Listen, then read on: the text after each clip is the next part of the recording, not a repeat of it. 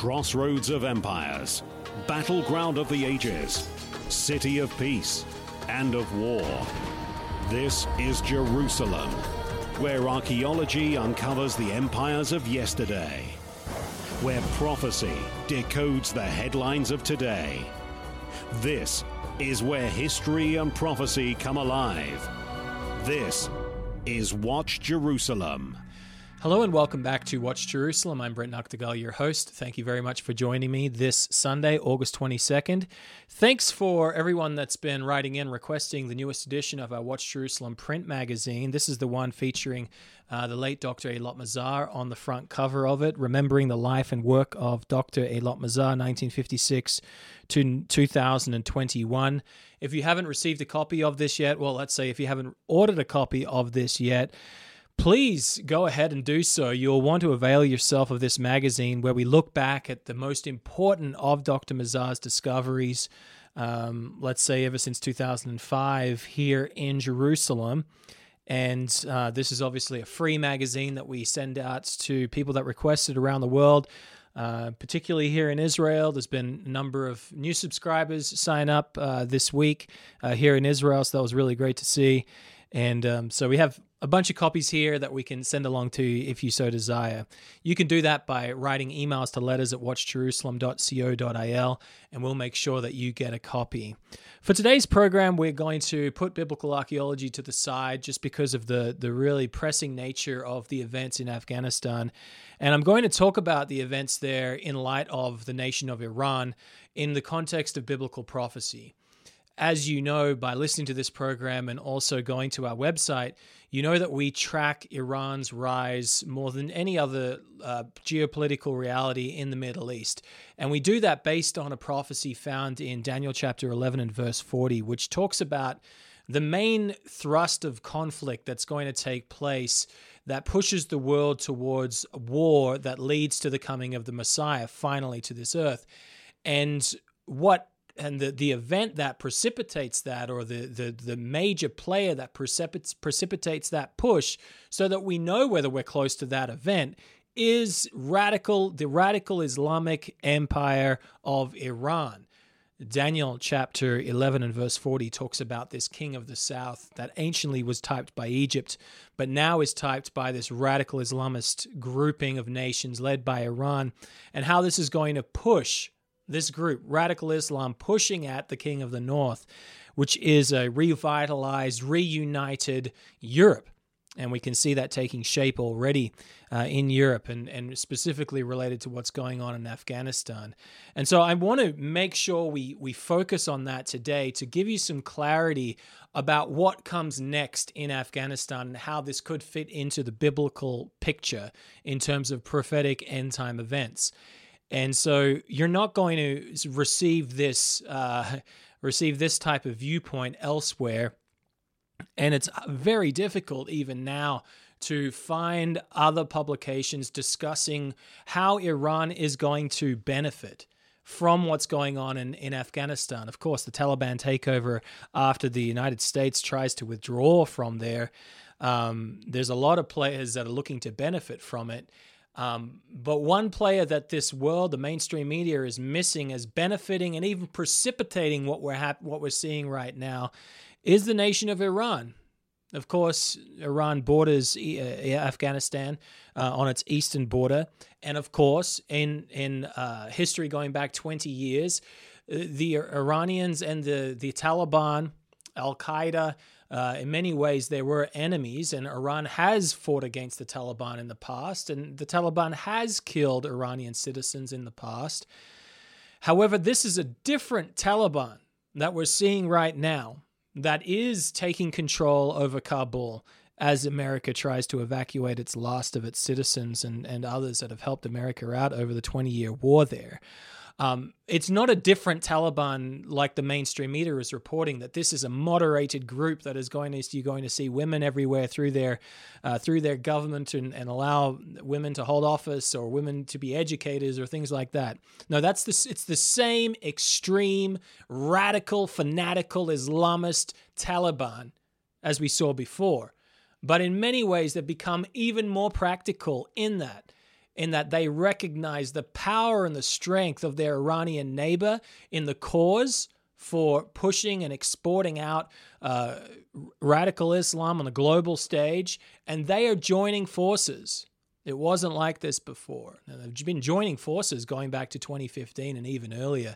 And that's what we're going to focus on the bulk of today's program, is looking at the events that have taken place since 2013 onwards, talking about and showing how the relationship between the Taliban and Iran has become far closer, and to show how this was precipitated by the second term of Barack Obama in the United States. Now, this shouldn't come as a surprise, therefore, that the Biden administration isn't just withdrawing from Afghanistan. The Trump administration wanted to do that as well, but is withdrawing in a way that the vacuum is quickly filled by the Taliban, and withdrawing in a way that the Afghan resistance has folded completely because they've got no air support, no support whatsoever. The contractors are gone as well. They are withdrawing in a way that is going to really increase the strength of radical Islam inside Afghanistan and also inside Iran as well. Everyone's missing this. Well, not everyone. There are a few, and I'm going to get to an article by Shelley Kittleson later, why Iran will welcome the Taliban takeover in Afghanistan. You search Iran and you search Afghanistan and Taliban right now on Google News or wherever, try and find some stories about this. This is the only one that is going to look back historically over the past decade and see why Iran actually wants this and how they're going to benefit and how they're not scared of a Taliban takeover and how they've precipitated a Taliban takeover, how they've worked with the Taliban to allow them to have the power to do this. She's the only one that's going to talk about it. The rest have headlines like this. Haaretz, August 13th. Taliban surge will force Iran to forge a new defense strategy. Not really. Wrong. Atlantic Council, August 20th, a think tank in the US. Iran spent years preparing for a Taliban victory. It may still get stung. Not going to get stung. Politico, August 18th. Taliban victory in Afghanistan spells trouble for neighbors. And it talks about Iran. No, it doesn't. Bloomberg, August 19. Iran braces for life next door to the Taliban once again. They've been helping them do this. I doubt they're bracing for anything. Deutsche Welle, August 12th. Afghanistan, Taliban offensive puts Iran in a bind. No, it doesn't. No, it doesn't. I'm not meaning to make light of the situation that's going on there. But these headlines are wrong. And this is what you're going to see almost everywhere.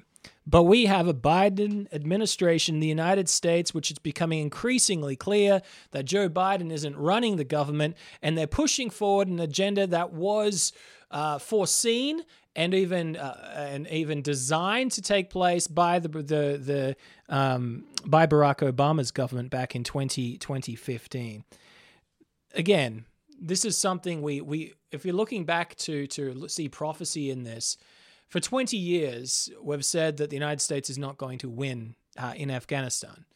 And they're going to be defeated, and radical Islam is going to, and the king of the terrorist snake, which is Iran, radical Islam is going to emerge in power and intact, the snake of radical Islam, and its head will be intact and stronger than ever. That was our forecast in November 2001. So that was just as American boots were getting on the ground. We're like, it looks like there's a lot of force here, and a lot of power, and there was, and there has been. But we were able, based on prophecies found in the book of Leviticus and elsewhere, to know that the United States was not going to be successful. And Mr. Gerald Flurry, our editor-in-chief, has an article right now on Watch Jerusalem. I think it's called The Lesson of Afghanistan or something like that. I'll put it in the show notes of today's program, and you can go ahead and read that. This has been read by thousands and thousands of people on Watch Jerusalem, actually. It's been one of our most popular articles of the past year, and that was just posted a couple of days ago, to show how we knew that the United States, the lone superpower, was going to fail in Afghanistan at eradicating Al-Qaeda and the Taliban. Now, it did do pretty well at eradicating Al-Qaeda eventually, causing it to go elsewhere. However, the Taliban is back, and Al-Qaeda is probably going to follow it very soon as well. So that's one prophecy. I want to put that to the side for today's program and just focus on how Iran and the Biden administration and the Obama administration have been facilitating the Taliban takeover of Afghanistan, and to the point of the United States actually going along with what's happening and pushing along the empowerment of radical Islam. Again, this is the Middle Eastern policy of Barack Obama, is to empower Iranian-led radical Islam. That's it. And it's becoming more and more clear as every day goes by. Looking at what's happening right now around the airport in Kabul, you know it's going to end very badly for the United States there, as it tries to figure out to get thousands more people out of that country through that disastrous scene. And you know that radical Islam is going to benefit from it as well. Just as a side point, I do want to play a little video here from a British former politician, just to show you how much the rest of the world is seeing what America is doing right now, and how this was uncalled for and unnecessary, considering that Americans haven't lost a life there in about 18 months, considering bang for your buck right now, how this Afghanistan footprint of the United States was keeping this country from falling to the Taliban. And this isn't your Afghan war from 10 years ago. What's been taking place over the past year. This has been a very safe Afghanistan, largely because the Trump administration, although they were, again, negotiating with the Taliban, I'm not giving them a pass for that, but they basically said, you touch one of our people, you touch an American contractor, and we're coming after you. The Taliban saw what was going on with Soleimani, what went on with Soleimani, and they applied the logic of one American contractor dying in Iraq and a week later, Kingpin Soleimani dying, the Quds Force leader in Iran. The Taliban applied that same logic and took Trump at his word when he said that. And that's why you didn't have any deaths of American servicemen for so long in Afghanistan. But first, I want to play this clip here. You might have already seen this, but it does capture, let's say, the decision that was made by the Biden administration to pull out in this fashion, and how unnecessary it was, and how dangerous it will end up being. Provided all the air support for the Afghans. They didn't just take their own planes away. They took away 16,000 civilian contractors who were maintaining the Afghan helicopters. It took them out of the country, so those things couldn't even fly. And the morale damage they left in the middle of the night from Bagram. I didn't even tell the commander that they were leaving. The Afghans woke up in the morning, all their planes disabled. The Americans have left, no support of any kind. And you're asking who exactly? Who is President Biden asking to fight? I mean, if you are an Afghan woman teaching in a school in Pulichaki, really? Really? I mean, what are they expecting? A bunch of guys come riding in pickup trucks with heavy machine guns into your town? You don't want the Taliban in there. You don't support them. But if you're genuinely asking them to put up a suicidal fight when the United States and Britain was not even prepared to keep 2,500 soldiers and some planes in the country with zero casualties, zero risk over the last few years, I mean, this has been an extraordinary betrayal. Right? It's difficult to get the figures, but as far as one can tell, no U.S. serviceman has been killed in Afghanistan for 18 months. No British serviceman for longer than that. This has not been a costly mission since 2014. This was the easiest thing to continue to do for the Afghan people. There was absolutely no reason to do this. To do this, to basically hand them over to the Taliban and then say, it's your fault, you're all a bunch of cowards, when we pulled out and weren't prepared to accept a tiny presence. We have 10 times the number of people who have been in South Korea in the US military for 70 years. Do we think taking them out is going to be smart? Right, nothing's going to happen if you suddenly take them out? This idea that because you haven't sorted everything in 20 years means you have to just walk away. What are we going to do? Okay, so we haven't sorted North and South Korea in 70 years. Take the troops out. I mean, it's insanity. It's insanity. That was Rory Stewart, a commentator, a British commentator, former Conservative MP.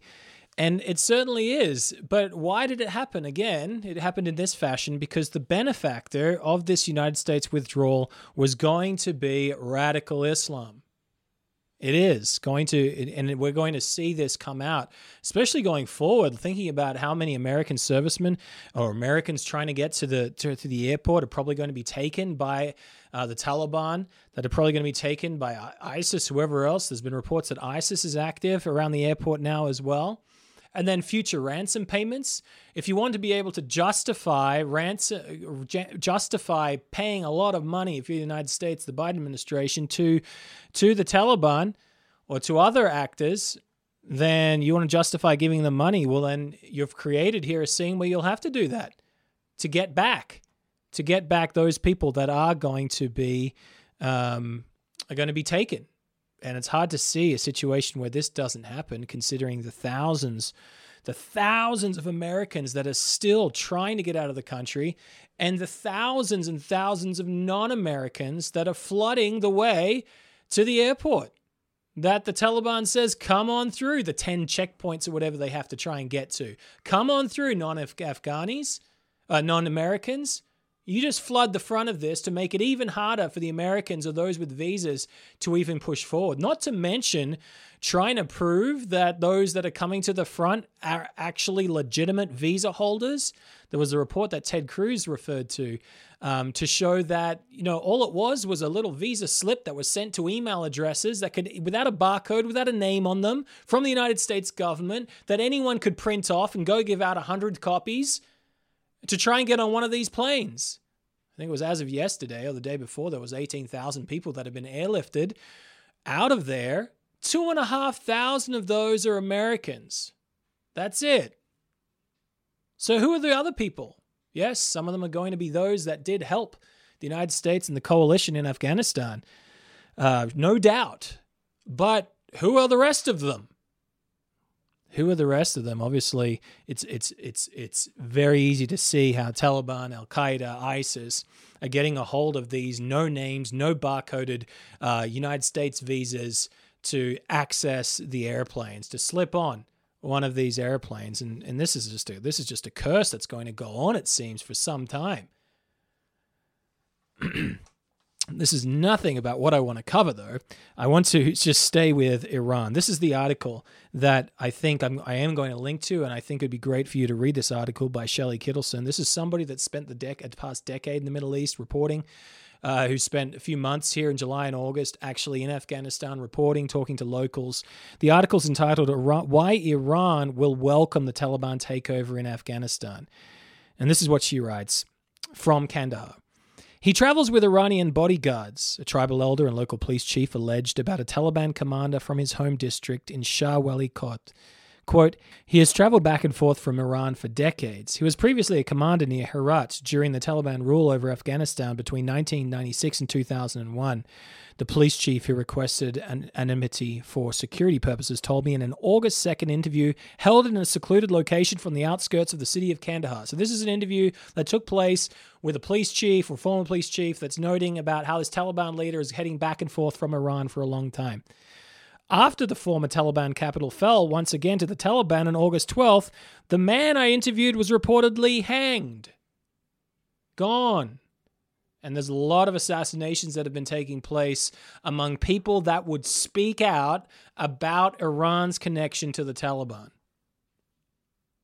When the Taliban took Afghanistan's key Islam Kala border crossing with Iran on July 9th, locals reported that Iranian officials on the other side welcomed them. Hey, Taliban, welcome. Take this border crossing, a very important strategic border crossing to the Iranians. They took that away from the Afghani government. When on August 6th, it seems like the capital of Nimroz province in the western Afghanistan was about to fall, and many of those afraid of the Taliban rushed towards the border to escape, Iranian officials instead reportedly refused entry to most of those fleeing. And then what she's going to do throughout this article is show how Iran and the Taliban have had a historical relationship, let's say, over the past decade. She continues on a bit further. While I was reporting from Kandahar, multiple security officials told me that Iranian weapons had been found in the hands of killed Taliban fighters in the area. They added that they had received information on Iranian fighters operating in Nimroz, Herat, and Helmand provinces in western and southwestern Afghanistan near the border with Iran. Now, this is like current Iranian operatives inside Afghanistan fighting alongside the Taliban. Shortly before the Taliban took over the Islam Kala border crossing, which is the one with Iran, which had in recent years brought in a significant amount of customs revenue for a government largely reliant on these very revenues alongside international aid for its functioning, in early July, a meeting was held in Tehran between the Taliban representatives and the Iranian government. So this is really interesting, and there's just so little coming out about it, but directly precipitating or directly before this amazing blitzkrieg campaign of the Taliban across Afghanistan, when many of the Afghanis did walk away from their posts because they were terrified because the United States had left them, there was a meeting with Taliban officials in Tehran talking to the Iranians. On August 6th, there's just another further on this article. On August 6th, the head of the Government Media Information Center, so this is the good government, if we could put it that way, in Afghanistan, Dawa Karmanapal, was assassinated in Kabul. He had worked previously for years as a journalist and had often helped both Afghan and international journalists with contacts and information. I had met with him 2 weeks before in his Kabul office to learn information on Kandahar, where part of his family was from. He too told me that it was clear that Iran was supporting the Taliban. And so this lady, I mean, not blaming her, but she's leaving a trail of destruction in her wake. People she talks to that mention the fact that Iran is helping the Taliban, it doesn't take long before they end up killed. I'm definitely not blaming her at all. But this is the situation. This is a truth that it's not, people do not want this to get out. Iran doesn't want this to get out. That they have been directly involved in strengthening the Taliban. And that's, of course, by design for the Biden administration. They want to see a radical Islam led by Iran dominate the Middle East. That's what they want to see. And the fall of Afghanistan to the Taliban is doing exactly that.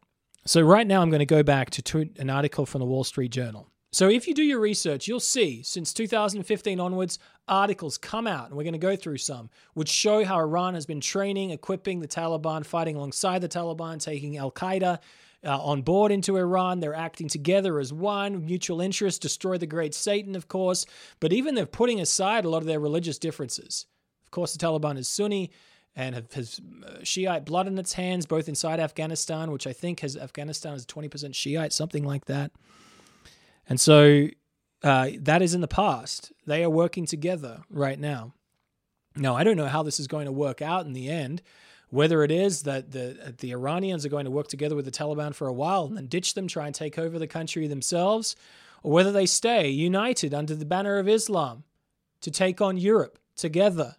That probably seems more likely at this point. So this is an article, Wall Street Journal, June 11th, 2015. Just a couple of quotes from here, and we're going to move through a timeline from 2015 onwards to show how Iran and the Taliban have become closer. This is written from Kabul, or Kabul. Both versions, I guess, correct.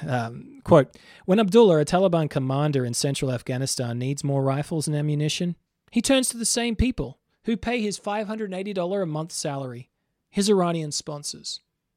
Heard much about this? That going back to Barack Obama's term in office, the Iranians, this is the precise time again, remember, precise time that the Obama administration is negotiating a nuclear deal to empower Iran, give it loads of cash, sanctions relief, pallets of cash arriving at the Iranian Tehran airport in Tehran as well. All of that, getting back numerous of its terrorists back into the country from the United States.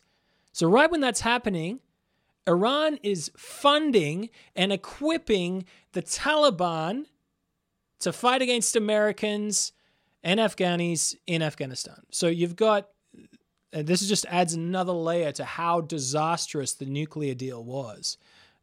Put aside the nuclear element of it. That, well, this was what was going on the sides. We've talked at length about what was going on in Syria and how the Obama administration gave a free pass to Bashar al-Assad to massacre over 100,000 of his own people. Why?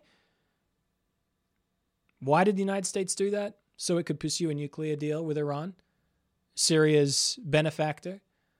And here we have on the other side of Iran, what's going on there? Well, we have the situation in 2015 where Iran is funding the Taliban and giving them weapons. Quote, Abdullah, Taliban commander, Iran supplies us with whatever we need. Afghan and Western officials say Tehran has quietly increased its supply of weapons, ammunition, and funding to the Taliban and is now recruiting and training their fighters, posing a new threat to Afghanistan's fragile security. And then it says that a Western diplomat said Iran is betting on the re-emergence of the Taliban. They are uncertain about where Afghanistan is headed right now, so they're hedging their bets. Talks about how that the Pakistan is obviously used for the Taliban for such a long time. Now, you will hear that.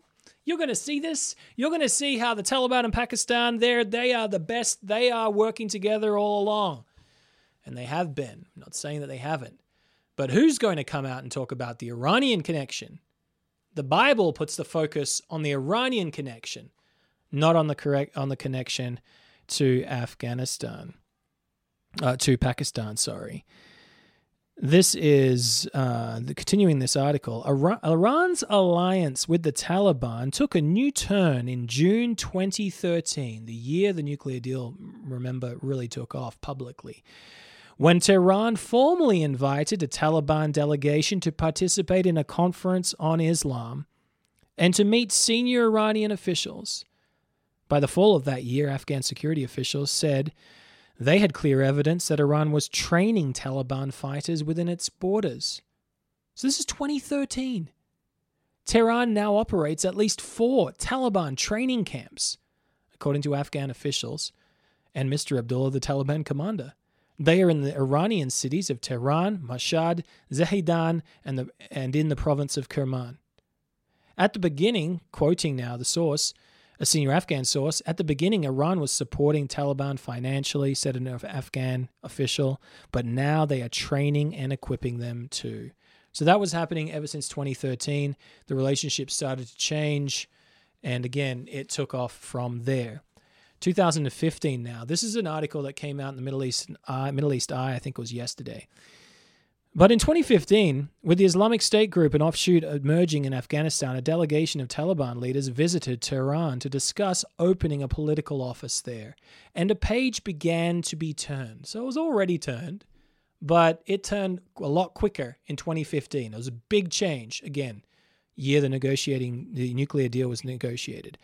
That year, Soleimani also visited Afghanistan, conducting several meeting agreements with the Taliban leaders, according to Iraqi commanders of Iranian-backed armed forces who are close to the general. The agreement included many things. So this is what happened in 2015. It marked a huge sea change between the relationship between Iran and Afghanistan. Soleimani, the Quds Force leader, one of the most powerful men in Iran, he goes over to Afghanistan, talks about how the Iranians, they wanted to make sure that American bases didn't take place next to the Iranian border. They told him, you increase the pace of attacks against U.S.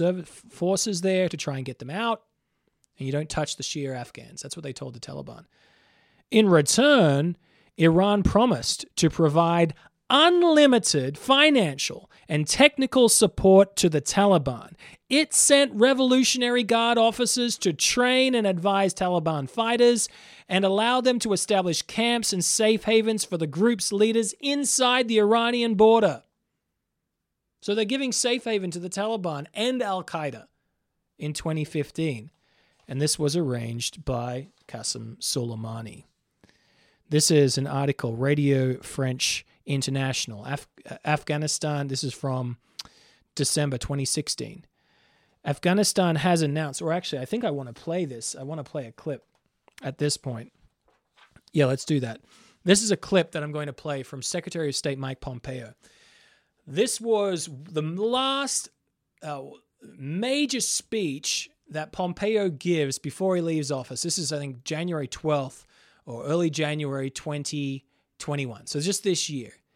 And he chooses this time to showcase to the world the relationship between Al-Qaeda and Iran. Of course, Al-Qaeda they were the operatives of the terrorist organization that were behind the September 11th terrorist attacks and other attacks for years against America, the United States. They had been working out of Afghanistan. That was one of the reasons to go into Afghanistan, to target Al-Qaeda, who the Taliban was giving safe haven to. They've also obviously been working in Pakistan. But in 2015, there was a massive change. You have Soleimani going to talk to the Taliban and say, we're going to fund you and equip you, and you can set up bases, we'll train you. And you have the Al-Qaeda then moving its home base to Tehran as well. This is him from earlier this year, Secretary of State, or former Secretary of State, Mike Pompeo. Everything changed in 2015, the same year that the Obama administration and the E3, France, Germany, and Britain, were in the middle of finalizing the JCPOA. A sea change was happening within the Iran-Al-Qaeda axis. Let me give you some information that is brand new to the public today. Iran decided to allow Al-Qaeda to establish a new operational headquarters on the condition that Al-Qaeda operatives abide by the regime's rules governing Al-Qaeda's stay inside of the country, agency, and control. Since 2015, Iran has also given Al-Qaeda leaders greater freedom of movement inside of Iran under their supervision. The Iranian Ministry of Intelligence and Security and the IRGC have provided safe havens and logistical support, things like travel documents, ID cards, passports, that enable Al-Qaeda activity. As a result of this assistance, Al-Qaeda has centralized its leadership inside of Tehran. Ayman al-Zawahiri's deputies are there today, and frankly, they're living a normal Al-Qaeda life. Al-Qaeda terrorists like Saif al-Adil and the now dead Abu Muhammad al-Masri have been able to place a new emphasis on global operations and plotting attacks all across the world. Tehran has allowed Al-Qaeda to fundraise, to freely communicate with Al-Qaeda members around the world, and to perform many other functions that were previously directed from Afghanistan or Pakistan. Al-Qaeda now has time. Because they're inside Iran, they have access to money. They have a range of Iranian support. They now have new tools for terror. You now have the world's largest state sponsor of terrorism, the Islamic Republic of Iran, as the home base for Al-Qaeda. So that was Secretary of State Mike Pompeo telling you that things changed in 2015 with the Obama administration when they were negotiating a nuclear deal. Al-Qaeda heading across to Iran. At the same time, you have Iran propping up and funding the Taliban as well in Afghanistan. This is an article from the New York Times, August 5th, 2017. Afghanistan, from Farah. A police officer guarding the outskirts of this city remembers the call from his commander, warning that hundreds of Taliban fighters were headed his way. Within half an hour, they attacked, recalled Officer Najibullah Amiri, 35. The Taliban swarmed the farmland surrounding his post and seized the western riverbank here in Farah, the capital of the province of the same name. It was the start of a 3-week siege in October, and only after American air support was called in to end it and the smoke cleared did Afghan security officials realize who was behind the lightning strike. Iran. Again, New York Times, 2017. 4 senior Iranian commanders were among the scores of dead. Afghan intelligence officials said, noting their funerals in Iran. Many of the Taliban dead and wounded were also taken back across the nearby border with Iran, where the insurgents had been trained and recruited and trained. The assault, coordinated with attacks on several other cities, was part of the Taliban's most ambitious attempt since 2001 to retake power. But it was also a piece of an accelerating Iranian campaign to step into a vacuum left by departing American forces, Iran's biggest push into Afghanistan in decades. So this was here, I think it was the end of 2016 or in the start of 2017. It's not exactly clear the exact day this happened. But you have the largest assault that the Taliban had against the Afghan military since 2001, and it was led by fighters trained from Iran that came across from Iran. Taliban fighters. Who's talking about this right now? Who's talking about what Iran has done to fund and train the Taliban to take over Afghanistan? This is May 27th, 2018, Arab News. Iran funding Taliban to affect U.S. military presence in Afghanistan. Do you think it worked? Was the United States really just fighting against the Taliban in Afghanistan, or was it also fighting against Iran? Did Iran push out the United States from Afghanistan, or was it the Taliban? Well, they're one and the same now. They work together. Of course, each has its own interests in that. But this was a team effort to take out the United States, and right now the Biden administration is obliging. This is quoting somebody from Farah. This was a year after this previous attack, the main attack. Iran has been seriously helping the Taliban by providing financial assistance for several years now. It was also involved in the latest incidents. The city of Farah City falling to the Taliban, he says. Its assistance for the western region expanded over several provinces, and the goal is to build its influence and strike a blow to the United States military presence in Afghanistan. This is now talking about what happened on May 15th, 2018. They have been directly funding and providing arms to the Taliban as Iran sees Farah as a part of its strategic interest. Then it talks about how last week, Secretary of State Mike Pompeo became apparently the first top American to officially, publicly accuse Iran. Quote, Iran's support to the Taliban in forms of weapons and funding leads to further violence and hinders peace and stability for the Afghan people.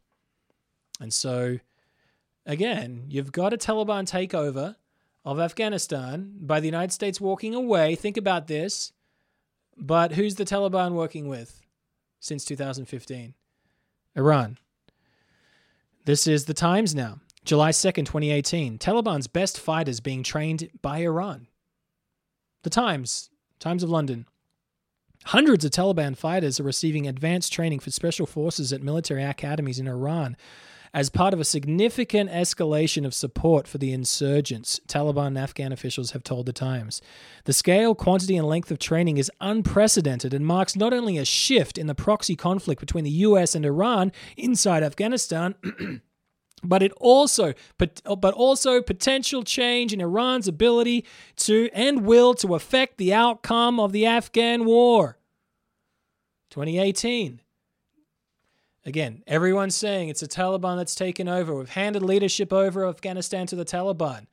More likely, we've handed over leadership of Afghanistan to the Taliban as supported, propped up, and directed by Iran. By Iran, which the Bible calls the King of the South. This is something that came out in 2020, but it's talking about what an attack that took place at the Bagram Airport or Air Base. This is where the United States Air Base was, the big one, in Afghanistan.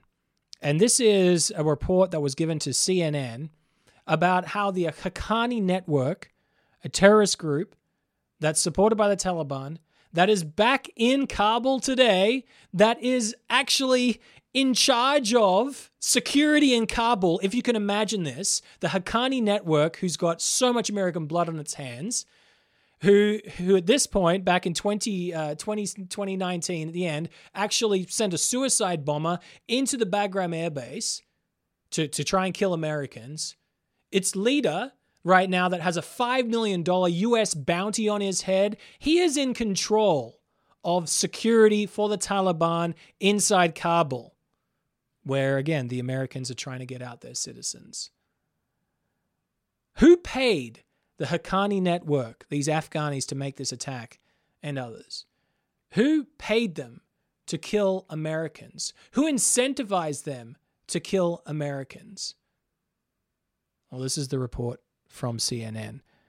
And I think this report is August 17, 2020, but talks about what was happening back earlier on in 2019. CNN has just learned that an assessment by U.S. intelligence agencies has found that Iran, in addition to Russia, also paid bounties to Taliban fighters to target U.S.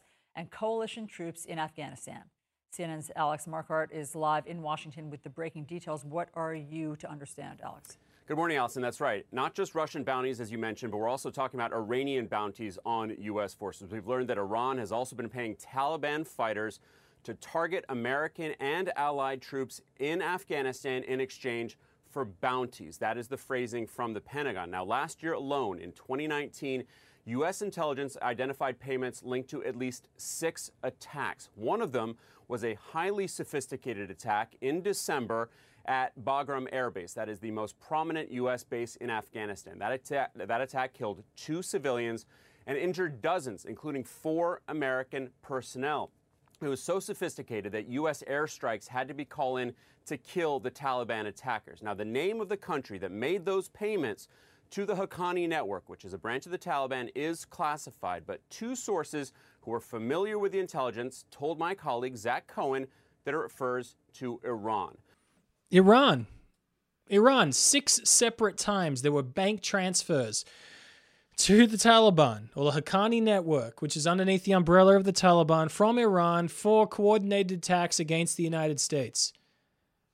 This was 2018, 2019, and I think almost even into 2020.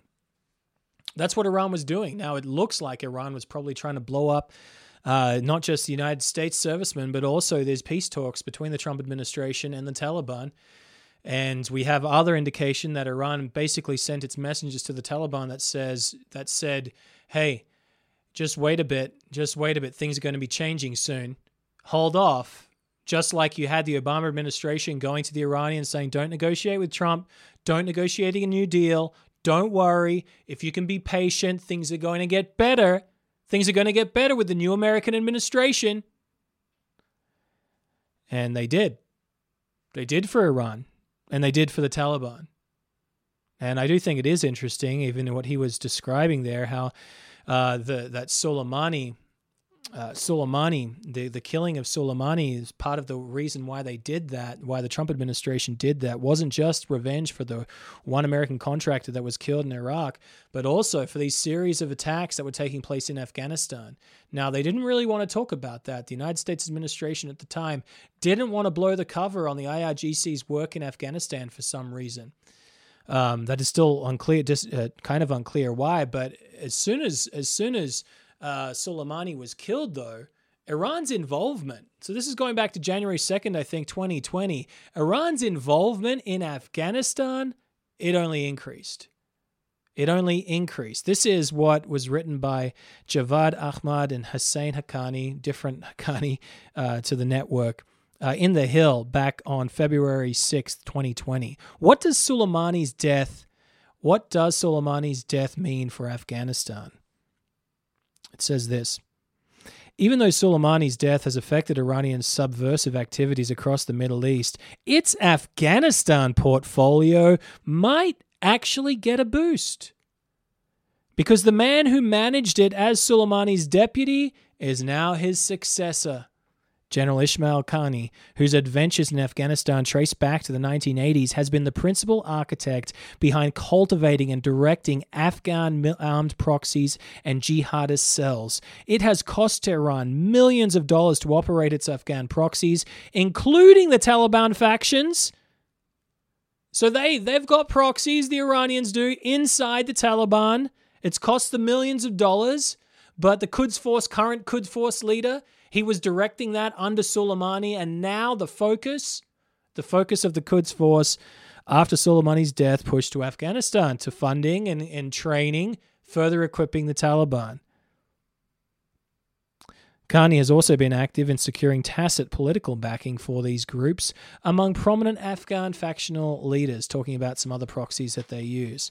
And it goes on to talk about the Fatimian Brigade. Really interesting. I need to dig into this more. It revolves the Afghani fighters that were sent by Iran and paid by Iran to go into Syria and fight to support the regime of Bashar al-Assad in late 2019 into 2020, around the same time that Soleimani was killed. These Afghan fighters, so they're Afghanis fighting for Iran in Syria. There's about 20,000 of them. They were withdrawn from Syria. And Zarif, the former foreign minister of Iran, was questioned about this. What happened to those fighters? What happened to those fighters? The Afghan brigade that was fighting for you in Syria. And he says, they weren't fighting for us. It was voluntary. Sure it was. Okay, so where are they? Well, they've gone back to their homes. They've gone back to their homes. So you're telling me 15 to 20,000 heavily trained Afghanis that were fighting alongside the Quds Force to support Bashar al-Assad went back to Afghanistan in 2020? And they just picked up their farming equipment and went back to work farming on their farms? Or did they help out what's being seen right now? It's hard to know. It's hard to know even when they were actually, it seems like they might have been called in to fight against the Islamic State in Afghanistan alongside the Afghani army. They could have done it that way, which might be the reason why some of the Afghani army folded, because they had perhaps Shiite fighters in their midst. Well, they did, but those that were loyal to Iran as well. That's something that probably will come out soon about what they were doing. But the content of this article is basically showing that the Quds Force, current Quds Force leader, his area of expertise was Afghanistan. And so he took over in 2020. And what are we seeing right now? Amazing Taliban movements that look like they're highly trained, just like the Quds Force. This article ends, make no mistake, Iran would like to export its Islamic revolution not only across the Arab Middle East, but also through Afghanistan to Central Asia. Supporters of the early U.S. withdrawal from Afghanistan might cite Iran's ability to attack American targets as one more reason why the U.S. should leave Afghanistan. But Iran's web of Afghan proxies, its ties with the Taliban factions, and the potential influence of the Fatimiyan militia after a likely U.S. withdrawal are all the reasons for continued U.S. military and intelligence presence in Afghanistan. The U.S. has got to maintain a footprint there, even it's only 2,500 men. Why? Not because of what the Taliban's going to do, because of Iran's influence inside Afghanistan. That needs to be kept an eye on. But, again, that hasn't happened. And we're seeing just the very beginning of this right now. I have another article here, July 30th, 2020. A rarely seen weapon destroys a helicopter in Afghanistan. Well, it's not just a helicopter. An Afghani helicopter was attacked in the country's south this week by what the United States and Afghan officials say was a missile rarely seen in the hands of the Taliban, raising new concerns for a beleaguered Afghan military and questions about who supplied the weapons. Have a guess. On Monday, a Black Hawk helicopter was returning from a medical evacuation mission in Helmand province and was preparing to land. It's unclear if the helicopter had touched down or was hovering just feet off the ground when it was struck by an anti-tank guided missile. At least 2 of the crew members aboard were wounded, 1 critically. It was the second attack of its kind this year. In January, another Afghan helicopter was hit by an anti-tank guided missile.